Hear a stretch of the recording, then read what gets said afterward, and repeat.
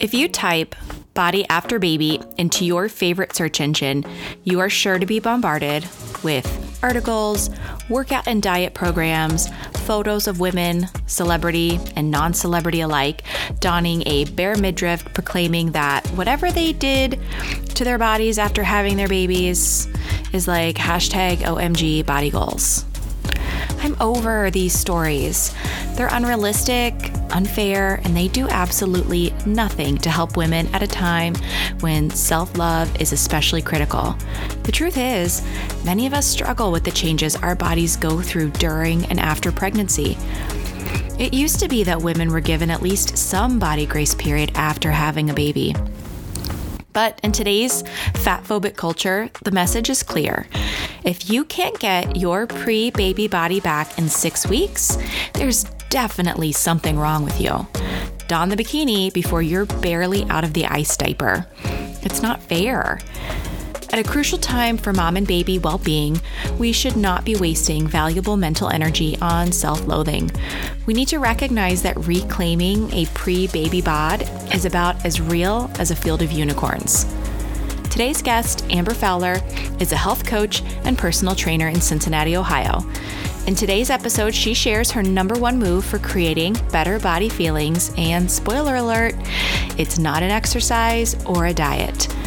She also gets real about IVF, breastfeeding twins, and dealing with those postpartum body changes. And can I just get a quick shout out for the fact that I was able to get through pre-baby body back? Guys, I can't tell you how many times I had to record this because of that line. This is Your Mom Has a Podcast. I'm Amanda Strong.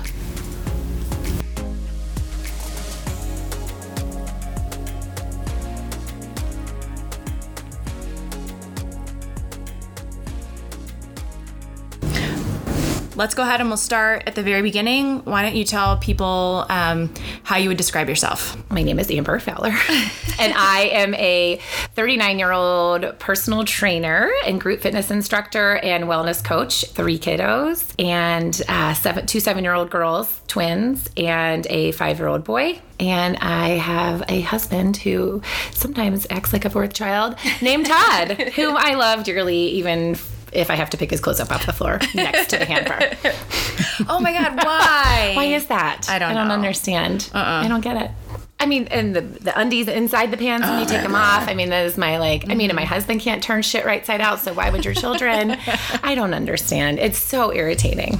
That is me. So, okay, you very clearly have the same struggles that I'm sure most moms do. So why don't you tell us then from the very beginning, like, you have twins. They made you a mom. Give us a little bit of background on that. What was that like? Let's see. So my husband and I actually dated for an insanely long time before he had the courage to say, like, let's do this forever. How so long? It was like 6.5 years. So we were like, once we got, which I think was super smart on his part now, and hindsight is always helpful. I do believe that waiting that long is very, very helpful because you really get to know each other. So once we were married, we knew exactly what we wanted. We had already talked about kids. We had talked about where we wanted to be with our careers and where we wanted to live. And so all of that we were on the same page on. So pretty much right after we got married, we started talking about starting a family because we were both, I was 30 and he was 31. So we were ready. We started probably, we got married in June of 2010, and then we waited a few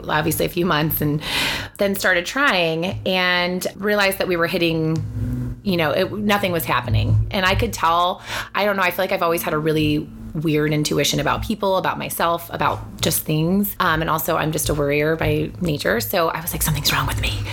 So I knew someone who worked at a infertility clinic. So I called her and she got me an appointment just so we could explore the possibilities of what could be going wrong. And so I had endometriosis. And so I knew that I had it, but I didn't realize to the extent at which I had it. And then my husband actually has epilepsy. So he takes a very heavy drug to prevent grand mal seizures. And he takes about 1,500 milligrams of that drug every day, which we found out then later that we were double whammy because that drug also kills sperm and makes it act like they're not very mobile. They're just kind of sluggish, and there's not very many of them, which obviously then, I have nowhere for anything to go. My tubes are blocked with scar tissue, and he has this. We immediately jumped into trying to, without having to go in invasively to clear up my endometriosis, we jumped into fertility drugs, trying to get me to create some sort of egg that could be released and maybe make it somewhere. And he, we did the whole IUI thing, him going into the place to, do his thing in a cup, which is actually hilarious because he came home after the first time and I was like, how was that? And he was like, do they have things for you? Like a video or like, what is there? And he was like, it's like Sports Illustrated swimsuit edition. Oh no. Like, how is that helpful? Yes. And I don't know if there's some ethical thing there where they can't have some super, he's like, but I had my phone. I was like, okay. Because how do you Sports Illustrated swimsuit edition, what is he, 13? Right. Oh no. So, at least it wasn't like the Victoria's Secret catalog. Right, exactly. It probably was there too. I don't know. So we did 3 cycles of that with getting nowhere. So we then went to IVF as my RE thought that was a chip shot to we're literally going to just put it right inside your uterus. Yeah. What could go wrong here? Long story short, we did 2 rounds of IVF. That did not work either because my eggs are shitty. His sperm is shitty. It was just shitty. So after that, our RE decided that he would do a laparoscopy for me to at least provide me some relief from my endometriosis because at that point, I was 30 and I had never had anything done. So it was pretty significant. So he cleared all that up for me to give us at least a snowball's chance in hell on our own. Mm-hmm. And that didn't happen. And so we started talking about egg donation, sperm donation. And I just couldn't, at that point in my life, I could not fathom the idea of that. So he said, I'd like to try, a couple more rounds of IUI now that we've cleared you up. And he said, I really think that we should try. Mm-hmm. So we tried another one right after my surgery and nothing. And so at that point, my husband and I started looking into adoption and asking for money for Christmas that year because just to submit adoption papers is $500. Yeah. We had one more round of IUI left, but I was like, this is not going to work. So I remember that I had a work Christmas party and I woke up and you have that 2-week wait after you do anything with infertility. And I woke up at 2 or 3 in the morning and I was like, fuck this, I'm going to take a test because if it's negative, I'm drinking at my work Christmas party. So it was all for me about the booze. I was like, I am not staying sober just to see another negative sign on that test. So I got up at 3 in the morning. I found a room.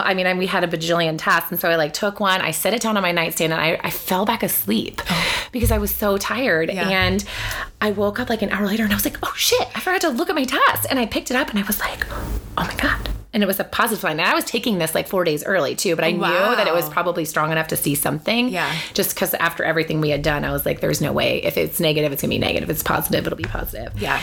I took it in the bathroom and I was like, oh my God. And I was like, Todd. And I woke him up and he was like, oh, and he tried to hug me. And I was like, no, because we had gotten a false positive before with one of our IVFs and we celebrated and we were excited. And then it was a miscarry. And so I was like, we are not celebrating this, but I am going to drink. I am not going to drink now because now I know I shouldn't. Yeah. But I am calling the doctor and telling on myself because I took the test early because they tell you not to do that. Okay. So anyway, they had me come in for blood work and it was crazy positive. My levels were so high. And then you go back 2 days later and they were, as long as they've doubled or even tripled, then they feel good about that. So I was pregnant with twins, which was amazing. So we paid for 12 babies, but we got 2. So I felt like that was fair.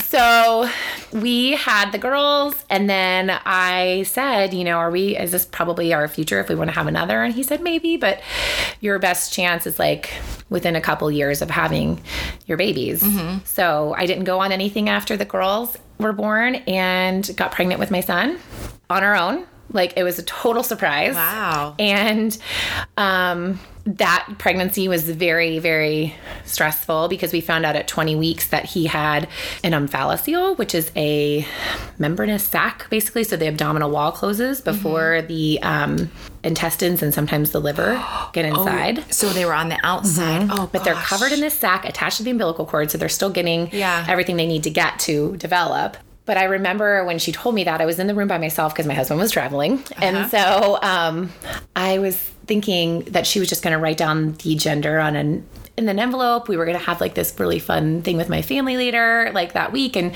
celebrate. And it was taking a really long time. And I'm totally a worrier. And I remember I was like, oh my God. The ultrasound tech left the room, was like, can you lay on your side? I need another view of the baby's heart. And I was like, yeah, sure. And so I did. And she left, and I was like, something's wrong. And I was thinking, my husband was here, he'd be like, nothing's wrong until they tell you something's wrong. But and, you know, because I was like, this is fucking weird. I always remember like watching, like I wasn't looking at the screen. I'm watching the face of the tech. Yeah. Because I'm like, I'm waiting for her. So she said, just can you lay on your side? And then she was gone forever. Then she came back in and got her phone and then left again. It was weird. She's like, I have to go get something for one of the docs, or her keys or something. I don't even remember. It was so random. But I think they were like, a lot of my friends went to the same place. And so I think one of my friends at the time was there, and they were trying to decide, like, when they came in, ask me if I wanted her to come in since I was alone. So when the ultrasound tech came back in with the doctor, I was like, oh, fuck. And so then they told me, and they said this word emphalicele. I was like, oh, what the fuck is that? Yeah. And so then they told me, and they said, and oftentimes this is associated with other anomalies. So you have the option to get an amnio. And I was like, what? Like, I mean, my head was spinning, and I was sobbing hysterically. And I was like, they're like, can we call anyone? My sister had just had a baby 4 days prior. And I was like, no, I am not fucking this up for her. You are not calling my mom. You are not calling anyone in my family. Like, my husband's in a meeting in, like, I don't even remember where he was. Probably Toledo or something. It wasn't far, but far enough that he could not be there. Yeah. So I was like sobbing hysterically, trying to absorb what they were telling me. And fast forward, it was a lot of appointments and a lot of money later. So because it's outside maternity coverage, so we got to pay for a lot of that. He was born, we had the amniocentesis the very next day to rule out anything lethal. Like, I needed to know, like, am I going to be delivering a stillbirth? Am I going to be delivering somebody with a lethal condition that is not going to survive past a couple months of, I just needed to be prepared. Yeah. Crossed off all of that, and Down syndrome was off the table, but there was so many other genetic conditions that can happen. And luckily for me, one of my very good friends was a genetic counselor. So she was a super awesome resource. And the one condition that they can't rule out until the baby is born is what Dylan actually has, which is called Beckwith-Wiedemann syndrome. And it is an overgrowth syndrome, essentially, which means he's going to be a big kid, but he's not going to be like a big adult. So they basically reach their full growth before most other kids would. So, but we're a tall family anyway, so and he's a boy, so I don't think he's going to look out of place. Yeah. But he's definitely going to be very tall. The other piece of that, though, are there's some other little things that can happen. So he has a higher susceptibility to cancerous tumors in his liver and his kidneys. So we go every 6 weeks for tumor screens. And then... like forever and ever, you'll go every 6 weeks? Till he's like 10. And it could go on after 10 years old, depending on the findings prior to that. So he has like a couple of cysts on his kidneys that they're watching. And so that is something that could have us continue probably after he's 10. But apparently once they're 10, and I didn't realize this, a lot of kids, while they haven't reached their full growth, like that cell reproduction, I guess, has reached a point where for whatever reason with Beckwith-Wiedemann, the risk takes him to the same level of any other kid. Okay. Wow. It's so interesting. Yeah. So he also has something called hemihyperplasia, which he'll have forever, which is like one leg is a little bit longer than the other. So one side of the body is bigger than the other. Okay. You would not even notice it unless you took out a ruler and measured him.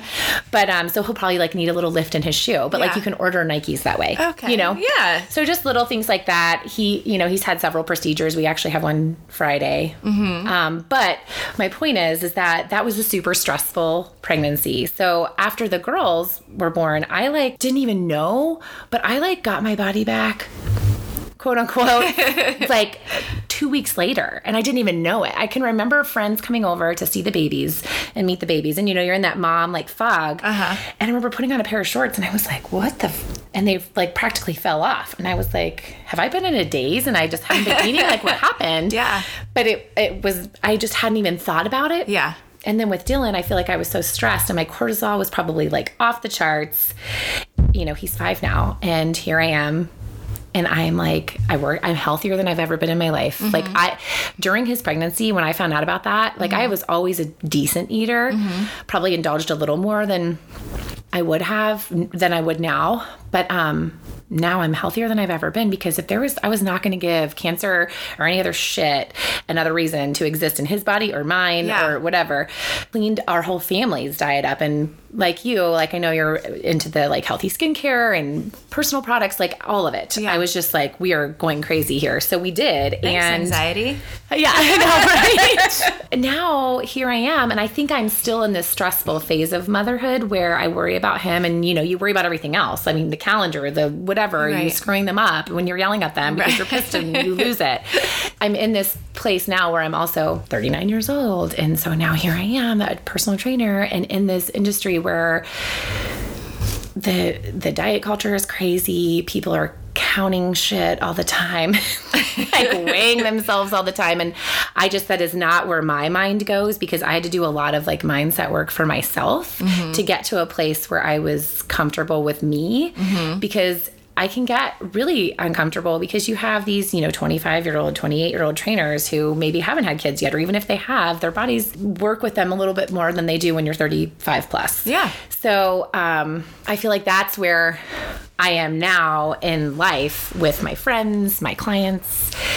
And probably the biggest concerns I get from people is after that second, third, or fourth, or whatever baby, they're like, what happened? This didn't happen before. Yeah. And I'm like, I know, but you're older, and this is like the second or third or fourth time. Like, your body is not going to... There's no old body. It's resilient, but... It's just like new and different. Right, exactly. So that is kind of where I wanted to discuss some things, because I do feel like women aren't as open as they should be about, not should be, I hate to use the word should, but could be, because maybe they're embarrassed by how they feel about themselves, or embarrassed that they don't know what to do. And while I feel like everybody can find that thing that works for them. And so if it happens to be, this diet in particular, then I want them to do it as long as they're thriving and comfortable with it and not pissed about it. Like, you don't want to be pissed about the fact that you can't eat a donut. If you want to eat a donut, I want you to eat the fucking donut. I don't want you to do it every day, but you have to find, like, this is my 39-year-old body, because I'm happy and I'm active as hell and I am eating decent, but I'm also indulging like I do. And I want to. Like, I don't want to live in a world where I can't do that. And I think that's the problem with most women now, is that, especially after babies and their bodies have changed and they're having a hard time accepting it, it's kind of like, now what do I do? And I think the first step is the mindset work before you go to some extreme diet or whatever. Now, let me ask you this. Do you think that, because I know for me personally, I had a lot of bad body feelings even before having kids. There was absolutely nothing wrong with me. Right. And I was active and like eating well, but I was active so that I could eat whatever I wanted. It wasn't, it wasn't for any health gains. It was just I wanted to eat, not have to think about it. Same thing, like after Quinn, didn't have to think about it.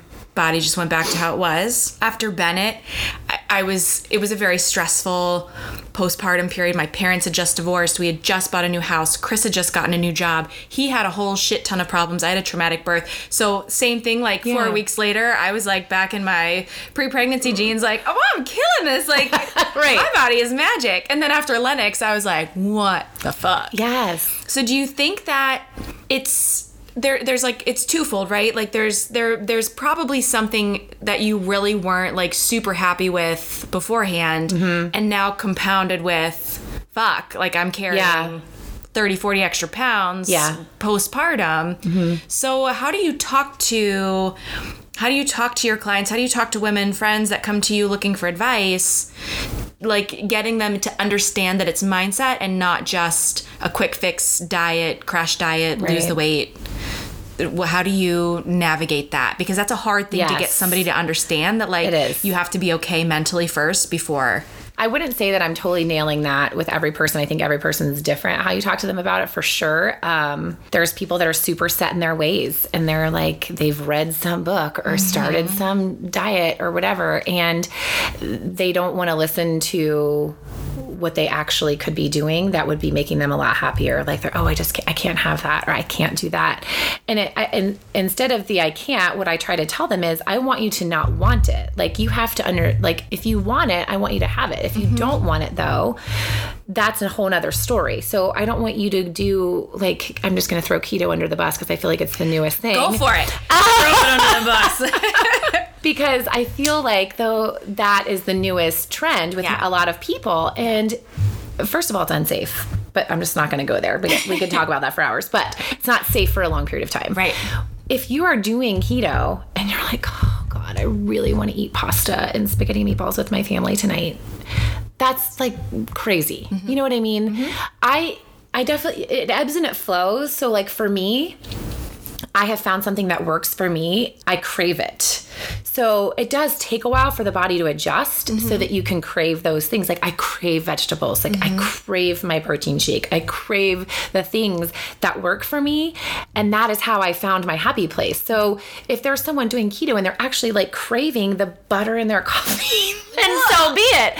But like, you know what I mean? Yeah. I don't ever want it to be like a thing where, I can't. Yeah. I hate the word I can't have that. Yes, you can. You actually can have whatever the fuck you want. Right.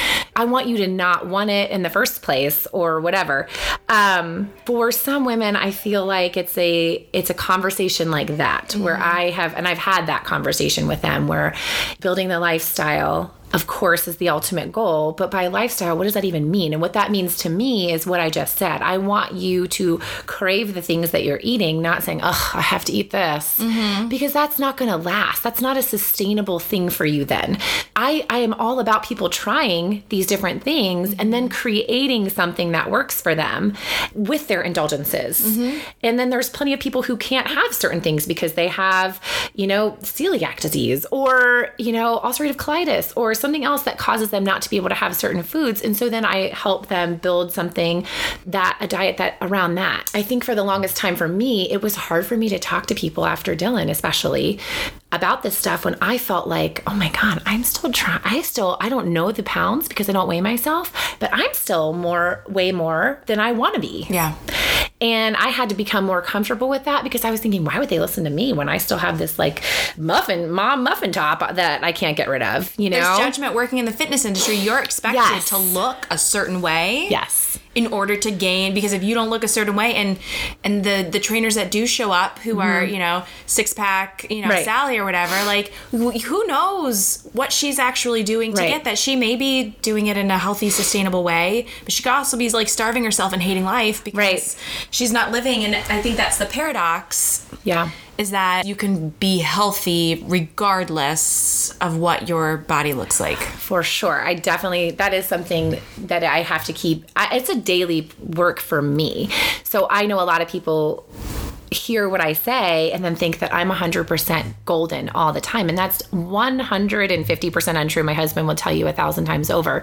And he is the best at giving compliments. So he always tells me how pretty I look and how great I look. And then I'm like, ugh.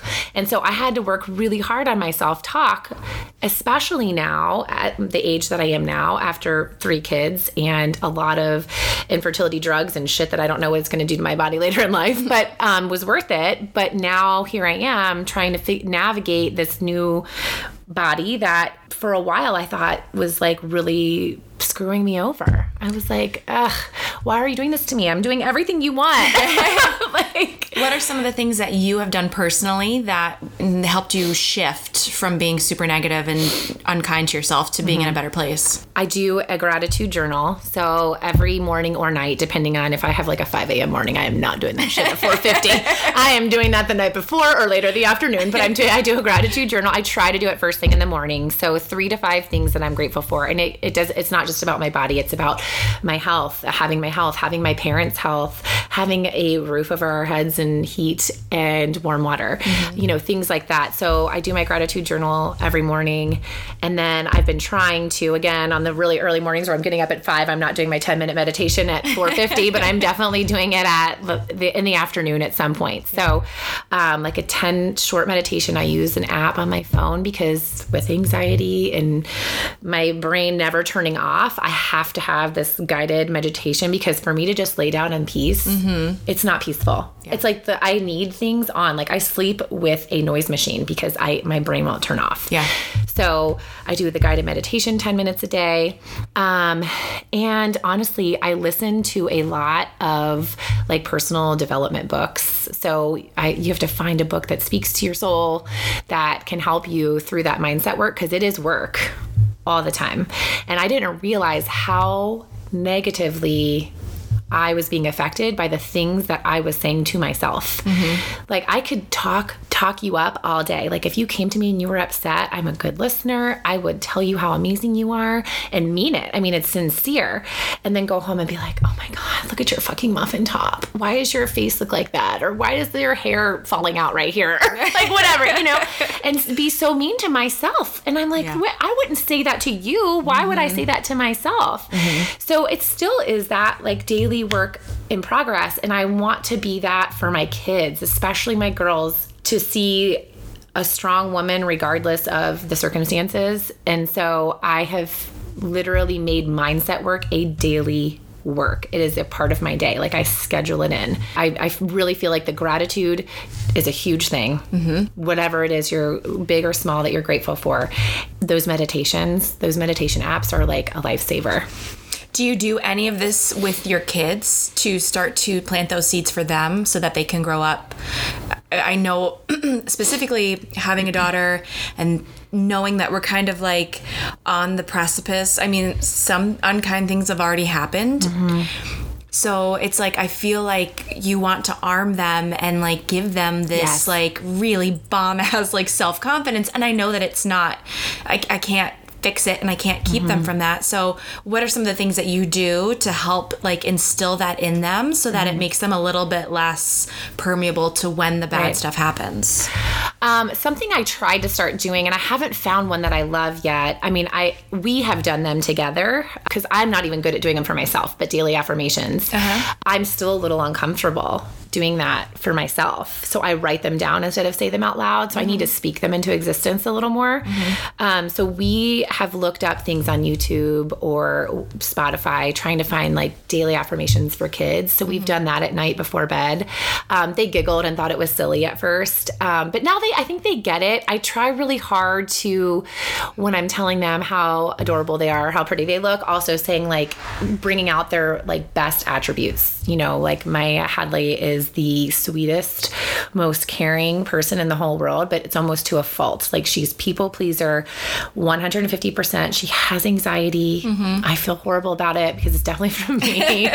And I try to play up their like qualities. Like her twin sister is the complete opposite. She is independent. She is not shy. She has 1,005 friends the second she walks into a room. She is just, everybody knows she's there. And then, Dylan is 5, but he is definitely at a place where I think he'll start recognizing things too, because he is a little crazier, so he gets in trouble a lot. And he's in timeout and he gets emails sent home to mom from school, so from his teacher. I don't want to crush that spirit, but helping him understand there's a time and a place. And so really playing up their strengths, not just their physical like awesomeness, and just repeating that to them all the time so that they know how awesome they are. I never talk to my kids about their bodies, about how they look. And I tried to like never ever vocalize anything or talk about food in a way that was like negative or positive. But when we started counting macros about 3 years ago and Quinn was seeing us weigh food and like talk about that kind of stuff and talk about cheat days, I was like, oh shit, she's recognizing that something's going on that's different. And I don't want her to think that there's like an okay time to eat a certain food or there's so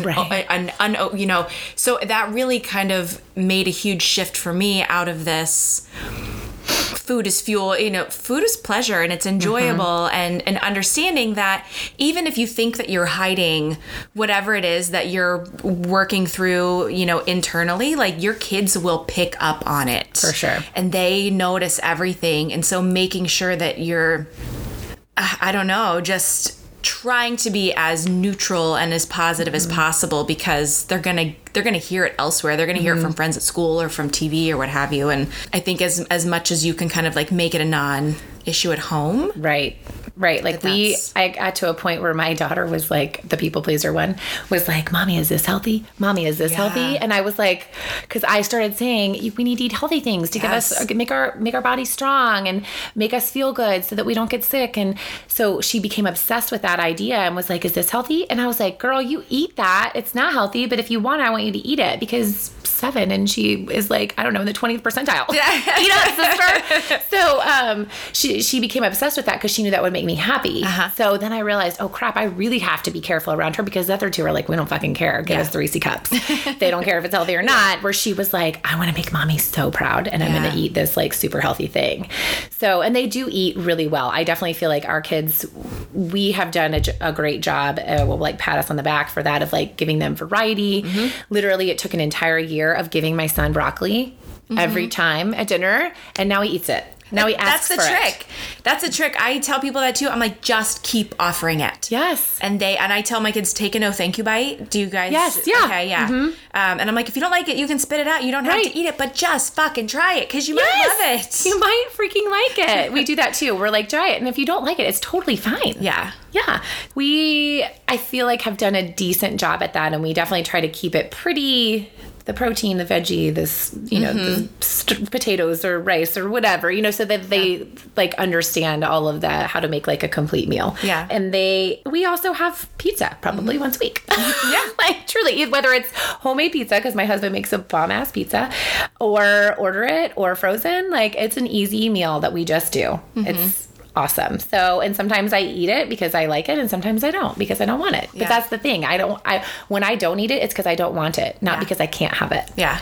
My goal with everyone that I talk to or that's listening to this would be that you can try whatever diet or combination of food or counting. If counting is your thing, then do it.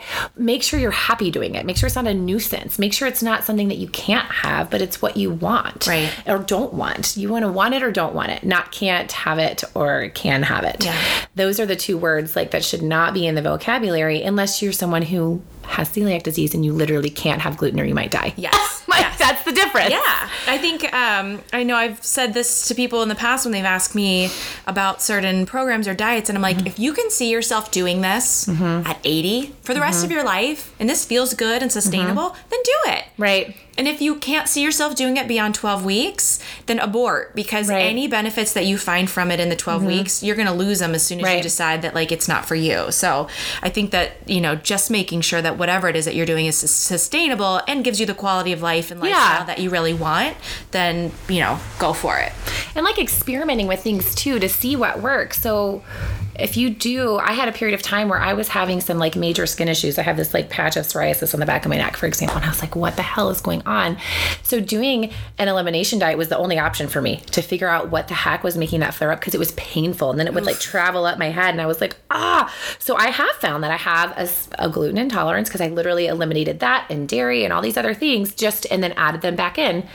After 4 weeks, I started adding them back in. And that is something that worked for me because I didn't use the like can or can't, because at that time I wanted to figure out what was going on with me. Right. So I didn't want to eat those things because I knew that I had to eliminate them for a certain amount of time and then add them back in to figure out what the culprit was. Yeah. So now that I know, if I do eat pizza that is not gluten-free, I'm going to have an irritation probably the next day, but it's not going to be massive because I won't have had it other days. Yeah. You know, or, you know, I have a friend who can't have dairy now and she never knew that was upsetting her belly. And so now she's like, oh, I didn't realize there was a substitute. I didn't realize almond milk would be yummy. And so finding out things like that, I think is for sure okay. But if you're solely just doing it for the purpose of losing weight, I think you've lost your way.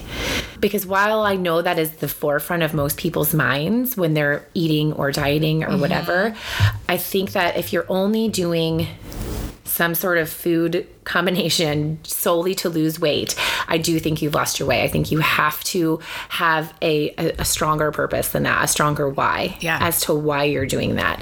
If it just to remove 10 pounds, it's not going to stay off. Those 10 pounds are going to come back the second you lose them because your why isn't big enough for what you're doing, why you're doing what you're doing. There has to be something else, because if those 10 pounds are all you're looking at, but yet the life you're leading makes you happy, then fuck those 10 pounds. Amen. I mean, you have to feel good and be happy about it and go to eat with your family and have birthday cake at the birthday party and be okay with that long term. Yeah. Like if you do it for a little while just so you can figure something out or what's upsetting your body or whatever, wreaking havoc on you if you're have had constant headaches or belly problems or whatever it is, then yes, figure that shit out. But once you do, then you find your happy place. Yeah. That's where the magic happens. You can't just do it just to lose the weight, because it is most likely going to come back. Mm-hmm. And that is truly what I tell a lot of people. And if you're not ready, then don't even try. Yeah. Because you're not going to stick with it, and you're just going to be pissed. And then you're going to be pissed that you spent all this money on whatever it is that you're doing. Mm-hmm. And that's just, I don't want people to do that when they work with me. I'm like, no, don't buy this stuff that I'm telling you to buy if you're not really going to divulge yourself into it, because here's the reason I want you to do it. Yeah. It's not just so that you lose weight. It's so that you find your happy place in whatever that is. Mm-hmm. And for me, I found that with what I'm doing, and it makes me happy, and I can still have little things, and I know what triggers my body now. Mm-hmm. And I became like familiar with that. And I think that is probably the most important thing. When you are working with clients, and specifically when you're working with women, where do you like to focus? Where do you like to focus with them? And like, what do you think is the most important thing that any woman should do if she wants to like have better physical fitness or better physical health? Like, what can she do movement wise? Mm-hmm. Or what's your recommendation? Does that make sense? Yeah. Mm-hmm. It was like a really hard way to get there. Words were like here. I felt where you were going with it. I get it. So a lot of people will ask me, because the way I do my personal training is it is monthly. The price varies depending on frequency per week. So 1, 2, 3 times a week. I actually want to take one time off the week off the table, because it's annoying to me that I even offer it, because we're not going to get anywhere in one session a week. It's just not going to happen. Yeah. But if that's all you can afford, then I offer those people options for the gym. Mm-hmm. Like, I don't just let people on their way. But most of my clients are 2 and 3 day a week people. And on the days that they're not with me, it is very hard for them to get to the gym. They don't go because they need the accountability. They need the person telling them what to do. Mm-hmm. And so I put it out there of different class options or whatever, or taking a walk, just movement in general, stretching. So where we usually start is I have a goals sheet that everyone fills out when they start working with me. Like, what is your ultimate goal? And I would say 95% is weight loss. Hands down. And so when I see that answer, which happens all the time, I like inadvertently like dive into that in the first like session or two, like, what is it about your weight that's bothering you the most? And do you want to talk about what you're eating, and is anything else bothering you? Do you have stomach issues? Do you have headaches? So we kind of find a workaround. And then I find out what the real problem is not really the weight. They have it ends up turning into being nothing about food whatsoever. It's something in their personal life or something at their job or whatever that's stressing them out that typically causes the weight gain to begin with. They're like, well, this all happened when I started working more hours and having to bring my work home, or after I had my child and we were in the NICU for X amount of weeks, or having my son who has autism, and things like that. And I'm like, that's the deeper issue that we have to work with first in your mindset. And that is something that you have to do. And then from that, then you will get results here. Mm-hmm. And so the gym is definitely a therapy session. Which I'm sure you're familiar with too. People tell you a lot of things in their personal training sessions for sure. And so we work on a little bit of mindset stuff first. And if people want to dive a little deeper in that, then I try to help them with that. But really for me, it's a total body approach for most women. Like, I am the option for the person who wants to be active, get stronger, feel better about themselves, and just all around like have a great workout, because that's what I can provide people from. Like, if somebody wants to do a fitness comp or a weight training competition, that's not my forte. Yeah. And I go this full body approach with most people, because people are like, oh, I want to do abs, like my belly. And I'm like, do you realize we're using your abs in every single thing we're doing? So every single woman in the world is like, can we do abs today? I'm like, you did them walking in here. Did you know that? When you were walking in here, you were doing abs. Yeah. I mean, it happens in my classes, helping them really understand like why we're doing what we're doing, like the methodology for each of their like workout plans, because everybody gets an individualized plan from me. Like, we'll do some of the same exercises and other people's, but everybody isn't doing the same workout. Like today, my clients didn't all do the same workout, but some of the same exercises maybe. Yeah. So that total body approach, but first and foremost, that goal sheet and finding out why they're coming to me and what their end result is. And it's always weight loss. Always. Like, I couldn't tell you, weight loss is a side effect of the choices you make. whether it's to work out or not work out. And it might not even happen. Right. Right? So I think the other thing to recognize too is that like your body's your body and it's built to fluctuate and to change given whatever you're going through. Being super lean and thin doesn't necessarily mean that you're in optimal health. For sure. And neither does, carrying an extra 10 to 20 pounds. Exactly. And I think, what you're doing there, helping people to realize that let's just kind of like focus on like consistency and like doing what we can do. And then if this happens as a result, right. high fives. Right. But like, unless you're like my 600-pound life and it is actually threatening your health and livelihood, like it's not going to just like fall off like crazy. And that is the other thing. We started to talk about that before, and I did have something to say is just because someone is thinner does not mean they're healthier than you. Right. 100%. That does not mean that. It means they have really great genetics, probably, that or a super awesome metabolism. I mean, or they could be really depressed. Or really depressed, or not eating, or have a food, whatever. Definitely have an eating disorder. Yes, which is not, that's the unfortunate thing is that I've heard women at my gym go, well, I'm going to go to so-and-so's class because I want her ass. And I'm like, well, I got news for you. You're not going to get her ass just by going to her class. Right. Because you're not her. Right. Like, you know what I mean? Yeah. Like, that's not a thing. Like, you're not going to come to my class and get like the same ass or legs or arms as me because you're not me. Right. That's not a thing. Yeah. So you're you, and what the choices that they're making or that they're doing for themselves, that is there's the side effect of the choices they make isn't necessarily just weight loss, but it's how they decide to take care of their bodies. So just feeling better, I think, is hands down the best thing over weight loss any day. Yeah. And I would say that's the result a lot of people get when they change things up and start working out and eating a little better. And while it's really hard at first, you do start to crave those more healthy options that make you feel better. And then you understand why people do that. Yeah. And you can still have those indulgences, but when you have them now, it doesn't make you feel like crap like it did before because you're not eating them all the time. Yeah. Well, and I think when you can separate that shame or that guilt that you may have previously associated with it, and that's all back to that mindset, but understanding that like, just like eating one salad is not going to make you a health goddess. Right. Eating a donut is not going to like make you my 600-pound life. Right. Okay. So let's see. You're training and helping women and men to work on their mindset, and you're passionate about it, correct me if I'm wrong, because you have found benefit and it's something that you've always wanted to do. How do you balance that with motherhood and with everything else that's going on? Like, what do you do to make sure that like you're meeting the needs outside of just doing your work and helping other people and giving them that? What works for you to be fulfilled and to feel like you're kind of killing it across the board? So that's a great question, because I actually often tell my husband that we get his like leftovers after work.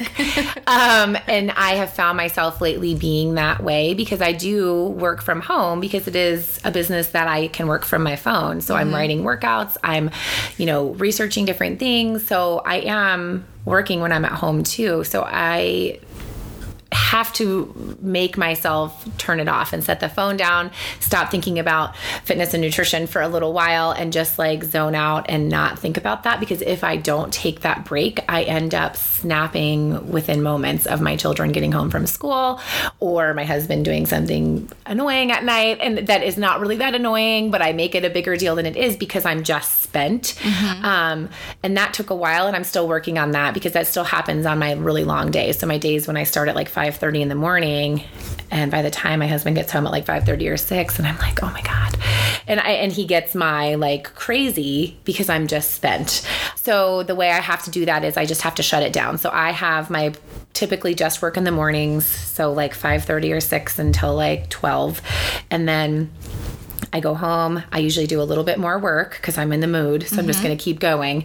Then I stop and turn it off, set it down for a couple hours, get my kids from school, We come home, everybody has dinner, we're good. And then I usually do some more in the evening just because I like to. Like, it does bring me joy to work. So I love writing workouts. I love researching how to do a move better or, add more to that move, or nutritionally for certain people that are struggling. I love researching what could be going on with them. But I try to do that after everyone's gone to bed. I've given them everything I can give them. And so then I have like another hour and then I'm in bed again. So I have to literally schedule it on my calendar. So I have it in my calendar, like work from home. And then there's a break from like 1:30ish to like 3:30 where I just do stuff around the house. Maybe I sit down and binge watch a show, and then I walk and get the kids from school, and then it's just us. So what's the hardest thing what's the hardest part of motherhood? Like, what do you think you struggle with or feel like you're constantly trying to work on, or just like, what do you like the least? Because you're allowed to not. I think that's the thing that a lot of women are afraid to talk about. Like, it's beautiful and picnics and joy and I love my children. And it's like, it's not. No, it's fucking annoying sometimes. I think that, when they were little, the thing I hated the most, I said if I would have a fourth child, if I never, ever had to breastfeed again or potty train, because I think breastfeeding is the hardest thing in the entire world, but I really wanted to do it for at least 6 months with both kids, or all 3 kids, but both pregnancies. Yeah. And you breastfed twins? Well, I started that way, and then I was like, this takes too fucking long. So then I became one with the pump. So I would like strap on this pump bra and then put them in boppies, and it was 20 minutes. Done. But it was amazing. Down, but 2 babies, one's hard enough. I was very lucky. Like, I made a lot of milk, and so it just kept coming. But it sucks. Yeah. I was sore, and then within an hour, I was like ready to go again. And it's you're always naked, and it's just oh my god, it's terrible. And then I got like, I don't even know. I didn't even know this was possible. And maybe people, maybe you don't. I don't know if you know about this, but after I'm trying to remember if it was Dylan or my twins. I think it might have been the twins. I got a yeast infection, and I was like, oh, how did I get a yeast infection from nursing? And they were like, no, it's in your nipples. I was like, what? Yes. Exactly. That's what I did. So what happened was I got mastitis after the twins. I took the antibiotic, and I always, whenever I have like something that I need antibiotic for, my whole life I've been like, well, can you just give me the oral diflucan prescription? Yes. Oh my God. Yes. Just give it to me. So I had taken it for the mastitis, and I was like, why does it feel like someone's holding a blowtorch to my nipples? Like, what is happening? So I went in, and she was like, oh God. She took up the lady at St. Elizabeth, because that's where my friend worked. And so I got like a free consultation. And so the lady took a picture. She's like, can I take a picture? I was like, just my nipples, right? And she's like, yeah. She's like, this is a really bad case. I was like, awesome. I'm going to be in some like medical book of like the worst yeast infection of nipples ever. But I said, I didn't even know that was, I was like, how can you, because she told me staring at me. And I was like, how can you tell I have a yeast infection? She's like, no, in your nipples. I was like, oh. And she said, do you see all that like white? And she's like, yes, that's it. That's from the, I don't know, I don't even understand, but it's from probably a combination of basically that's how babies get the thrush. Yeah. And so she's like, are you actually nursing? And I was like, no, I'm pumping. So I had to, because I would just like rinse out my shit and then like put it back on 2 hours later or whatever. Yeah. No, I had to do that every time. I had to wash my boobs every time and then put the stuff on. It was a shit show. So I finally was like, I'm not doing this anymore. I can't do it. So I stopped at about 4 or 5 months with the girls because it was so terrible. And I asked her, like, how can I get rid of this? Yeah. And she was like, the only way is to stop. And I would never tell anyone to stop, but there's no other way it's going to go away. So whoa. So it was horrible. I had to wear those little, those nipple guards? Yeah. And I looked like Madonna in like the 80s or whatever with like the cone boobs. It was I couldn't go in public. It was ridiculous. Oh, and wear them all the time, not just when you were pumping? Oh, because if anything touched them, I was like sent through the roof. It was so painful. And so the last ditch effort, I remember it was like a fall afternoon. So it was kind of chilly. Yeah. And my friend came over, God bless her. And because I had the one thing I hadn't tried to try to get this shit to go away was sun exposure. So she came over, held 2 umbrellas while I sat on my balcony with my top off like this, trying to get sun exposure on my nipples. It was the most ridiculous thing ever. And I was like, if this doesn't work, I'm done. And she was like, you have truly given it your all. Oh my Like, I'm sitting on my balcony topless in Cincinnati, Ohio, in a family neighborhood. Like, this is definitely giving it my all. So, yeah, I gave up after that. I don't remember why I got on that tangent. Why did I get on that tangent? Breastfeeding, and I said you breastfed the hardest thing. And the hardest thing, yes. So I would say breastfeeding for sure, and no one warns you about that shit, I don't think, enough. It's super freaking hard, and then the potty training was just awful. That just sucked. Yeah. With both of my kids. I realized once I trained Dylan that my girls actually weren't as bad as he was. So I was like, oh, now I'm grateful, but it's too late now. Because I already called them little shits for taking so long. So whatever. But I think now, though, with them being the ages that they are, my husband and I just had this conversation, as I was saying, I think that babies are easy. And I never thought that it was hard necessarily, where I was like, oh my God, this is awful. I was tired, but I never felt like as crazed as I actually do now, because I think you can put a baby in something and then like walk away. Like, these little people are around me all the time, and they're always talking to me and touching me and I'm like, oh my God, leave me alone. And now they're all in school full time, and I still feel that way. After an hour of them being home, I'm like, stop talking. Yes. Stop talking. And I think the hardest thing now is I worry that when I do snap, when I lose my shit, I'm like, oh God, I've screwed them up forever. They're going to remember this time in therapy. They're going to be like 25. They're going to be like, this one time my mom said X. And then I'm going to be like, oh God, I ruined you. So I think that's the hardest part now, is like, they're so impressionable now until forever. Yeah. And now I just have to be like, not perfect, because I don't want them to think perfection is the goal, but like, not an asshole. And sometimes I'm an asshole because I'm just done. I try not to cuss in front of my kids, but I do have like a sailor mouth, and my husband's always like, oh my God, because he's better at it than I am at not doing it. And so I'm just, I'm so trying harder, because sometimes I'll be like, you guys, look at this. Are you kidding me? I'm like, oh my God, pick your shit up. Yes. And I've said that to them. And I'm like, oh my God, don't call CPS. Yeah. I promise I love you, but I already told you 25 times, so pick your shit up. Yeah. What do you think? So the postpartum-ness, what do you think, or what do you wish more moms would talk about openly? Or, you know, I'm sure that you're very open with your close circle of friends, but what do you wish was like more mainstream, or just like less taboo to talk about, whether it's in regard to motherhood or pregnancy or infertility? What do you wish would be, people would just be like, oh, you know what, this needs to be on the table? Oh my gosh, there's so many things. I think now, though, especially with the kids the age that they are, I think talking about the like, I don't know, the ridiculousness of some of it. I mean, you know, I told you, this is like the whole thing I told you about. Like, I was spending time down at the washer scraping shit out of underwear because no one can wipe their ass.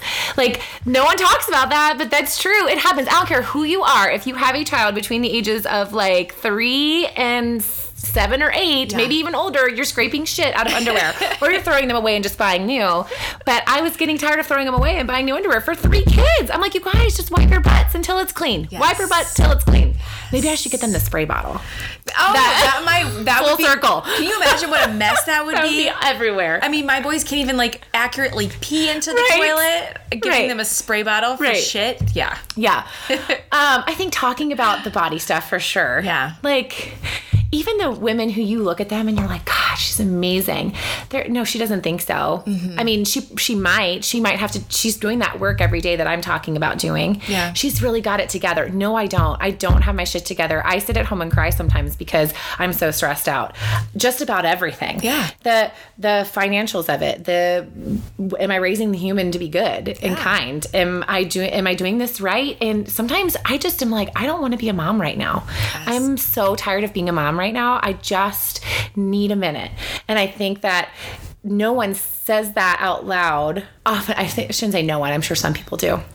But we don't say it out loud because obviously that's hurtful. Like, of course I want to be a mom. I just don't want to be a mom today or for a few hours because I'm tired. And sometimes I just want to take care of me. And I think that's hard to do when you're 100% of the time thinking about everyone else, including the husband. I mean, it's just not innate, and it's not their fault.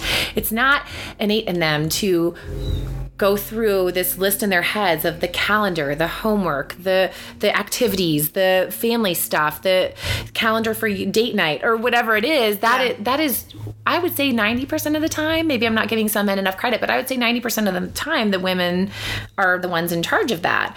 And I don't mind being in charge of that because I am more organized than my husband, and he does work full time. I work probably pretty part-time hours, but that's a lot, and it's constantly going through your head. So I think being okay with feeling like you're not okay. Yeah. Because there are plenty of times that I don't feel like I'm okay. I am super stressed about any of the things I just mentioned, or sometimes I am just reached the end of my rope and I just need a good cry or something.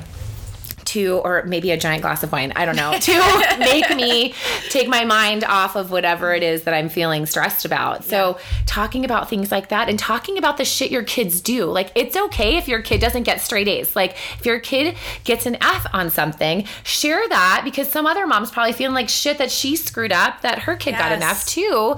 And maybe somebody has an idea to help you, or a tutor or whatever. Like, it's okay if your kid didn't make the basketball team, because there's other kids that didn't make the basketball team too, and they're probably hurting and sad about it, and maybe they can get together and play basketball together. I don't know. Yeah. Like, just those kinds of things. We share all these successes all the time, which are so great, but we're so guilty of just doing that and not sharing the stuff that is hard, because there is a lot of hard when it comes to parenting. And I think if we all shared it more, it's so much more relatable than the success, truly. I think that feeling like you're not doing a good job, feeling like, you've lost it, or your kid is got something going on that you're not sure about. Like, let's talk about the hard shit. I have been open about our infertility journey because I wanted people to know that this is a thing that happens. And I wanted people that were going through it to also feel like they could be open, because it happens. Sometimes it's just not possible naturally. It just sometimes isn't. And it's okay to talk about that. I mean, so many times me saying that we had twins and people are like, oh, you're so lucky. I'm like, am I? Because it cost me like $60,000. Like, it's really expensive, but I am lucky. No, we are very fortunate. I'm joking. And talking about all that hard stuff so that people can be like, oh my God, thank God someone else is having that problem too. It always feels like, I always felt like it was just happening to me. Yes. We are fucking this up. Right. We are doing something wrong. Our kid is broken. Well, I feel that you're very open and honest and relatable. There's 10 other moms who are only showing 5% of what actually is going on. And it often leaves me feeling like, oh, I'm not doing enough. I'm not well dressed enough. My house isn't pretty enough. I'm not making enough money. Yeah. And, I always think we tell ourselves these stories. Everybody else has it figured out. And unless they actually get to know you, they don't really know what you went through to have twins, and they don't know what you went through to get Dylan to where he is now. And I mean, in full circle, it's back to that mindset work, to being happy with where you are. Like, I loved how you shared your journey to where you are now here. You were like, we wanted to scale down because we wanted to have money for travels and for this and for that. And I loved it. I was like, oh my God, she's so smart. That's what we want. That's what I want to do, because it is smart. And so sharing that was so helpful to me. And you didn't even know that because I never told you until now. But I mean, I was like, oh my God, she's so smart, because you look at so-and-so. Well, the Karen name gets thrown under the bus all the time. Look at Karen with like the $800,000 home that she just tore down and rebuilt with the tax abatement in Cincinnati. And she lives in Hyde Park and it's gorgeous and she can walk everywhere. I'm like, damn it.